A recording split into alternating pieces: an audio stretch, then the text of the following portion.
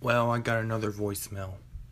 It seems like they called and they didn't say anything. I didn't pick up the phone though, because it silenced the call on my iPhone 7. And they placed it back down. It sounds like they placed their phone back on the receiver. I don't know why they called. And I'm definitely not going to say any names, but it seems like they called and they placed the phone back on the receiving line.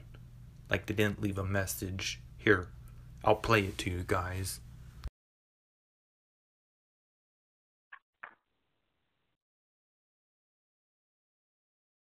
I don't understand why they would call and not say anything.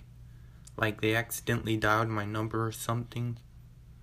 I should have picked up and see what it was about, but apparently I don't know who it was, and I don't care. I did look the number up, but nah. That's what I do when I receive phone calls I don't recognize. I block the number and I research the number to see who it is. Sometimes to come up with empty results. But I don't know who that was.